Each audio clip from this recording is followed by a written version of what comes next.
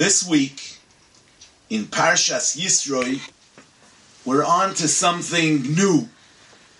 After many weeks of reading and learning about Golus Mitzrayim, the exile in Egypt, and the Geula, the Exodus, we arrive at Har Sinai to receive and take upon ourselves the Torah. But it's not completely new. From the Yom Tov of Pesach, during which we celebrate the redemption from slavery, until the Yom Tov of Shavuos, when we commemorate and celebrate Matan Torah, we count the days. Sfiras HaOmer. As the Sefer HaChinuch explains, this mitzvah of Sfiras HaOmer is based on the spontaneous count that Yidden counted on their own as they left Mitzrayim in anticipation of Matan Torah. We are meant to reenact that spontaneous count, to express our understanding that Cherus, liberty, only takes on its real meaning when it becomes liberty to take responsibility for one's own life, exercising our freedom of choice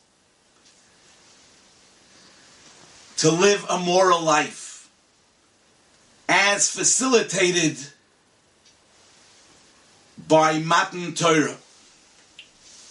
Kabbalas HaTorah qualifies Yetzias Mitzrayim. It gives meaning to our physical redemption. So that Parshas Yisro is actually the final stage in the process of redemption. However, in this week's Parsha, before we get to Matan Torah, we seem to get sidetracked. The Torah interrupts the flow of events from Yetzias Mitzrayim to Matan Torah with a lengthy description of Yisro's arrival and the advice he gave to his son-in-law Moshe Rabbeinu. More than a third of this week's parsha is dedicated to this topic. This might not have even been the time and place of Yisro's arrival. There's a Talmudic dispute with regards to Yisro's arrival, if he came before Matan Torah or after Matan Torah. The fact that it's recorded here doesn't serve as proof, because we know Ein Mukdam U'Me'ucher B'Torah. Torah is not organized in a chronological order of events, but rather in an educational order. So what's the educational value of inserting the story of Yisro between Yetzias Mitzrayim and Matan Torah? What are we meant to learn from this? The parsha begins with Vayishma Yisro Kohen Midyon Choisen Moshe Es Kol Asher Oso Elokim LeMoshe UleYisrael Amoi Ki Hoitzi Hashem Es Yisrael Me'eretz Mitzrayim. The Torah goes on to say that Yisro took his daughter, Moshe Rabbeinu's wife, and his grandchildren, Moshe Rabbeinu's children, and went out to reunite with Moshe. What did Yisro hear What caused him to make this trip? The pasuk clearly states he heard about everything Hashem did for Moshe and for the people of Israel. He took them out of Mitzrayim. Rashi, however, writes, Vayishma Yisro ma shmue shoma ubo kriyas Yamsuf umilchemes Amalek. Of all things he heard about, it was specifically the splitting of the sea and the battle of Amalek that caused him to come and join the Jewish people. Why these two events in particular? It's interesting that Rashi doesn't even emphasize the miraculous victory we had over Amalek, but simply says, Milchemes Amalek. He heard about the battle of Amalek. Why would that be a reason for Yisro to come and join us? Yisro proclaims, Ato Yodati ki Godol Hashem mikol ha'Elohim ki badovar asher zodu aleihem. I now know that Hashem is the greatest of all gods. But why would he feel a need to join the Jewish people? It wasn't only Yisro that heard about Kriyas Yamsuf. We read in last week's Parsha, nations heard and shuddered. Shamu amim yirgozun. Chil ochaz yoshvei Peleshes. Terror gripped the inhabitants of Peleshes. The nobles of Edom then panicked. Trembling seized the mighty of Moab. Everyone heard. So what made Yisro different? Why was his response to come and join our people? He heard about Kriyas Yamsuf and the battle of Amalek. Now, Amalek too heard about Kriyas Yamsuf.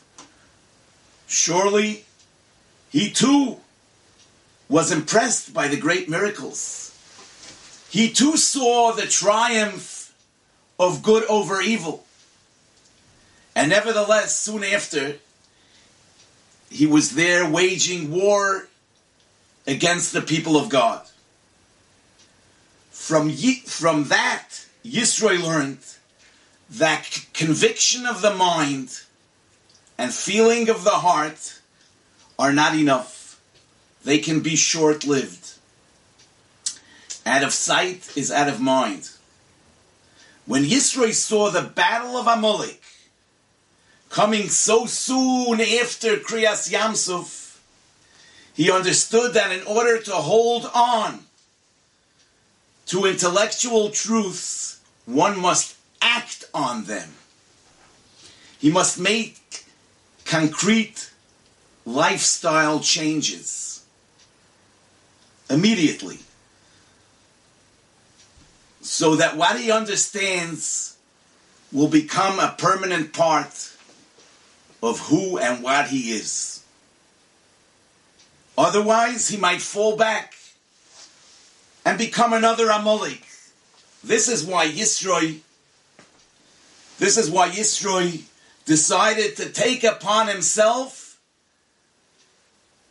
the law of Torah.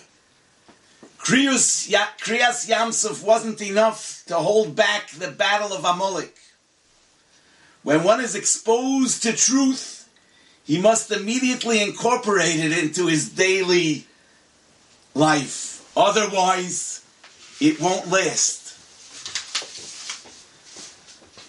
So the story of Yisro is actually the most important introduction to Matan Torah. As we all know, the Torah has 613 mitzvahs, Tov Reish Yud Gimel mitzvahs. Almost all of them deal with doing and not doing.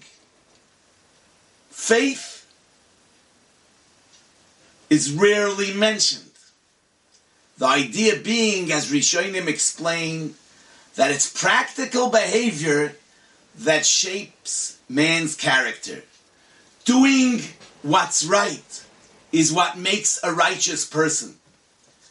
At the moment of Matan Torah, we reached the highest level of spirituality.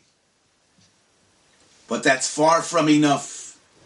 We seize that peak moment to make a commitment that regardless of what the future will bring, no matter what we will later understand or feel, we take upon ourselves the yoke of Torah. We recognize that after Kriyas Yamsuf, there can be the battle of Amalek. And therefore we commit to a lifestyle that will reflect on a daily basis our moral standards. We will constantly nurture our spirituality with daily acts of goodness and kindness, so that our minds and hearts will always be in the right place. A guten Shabbos.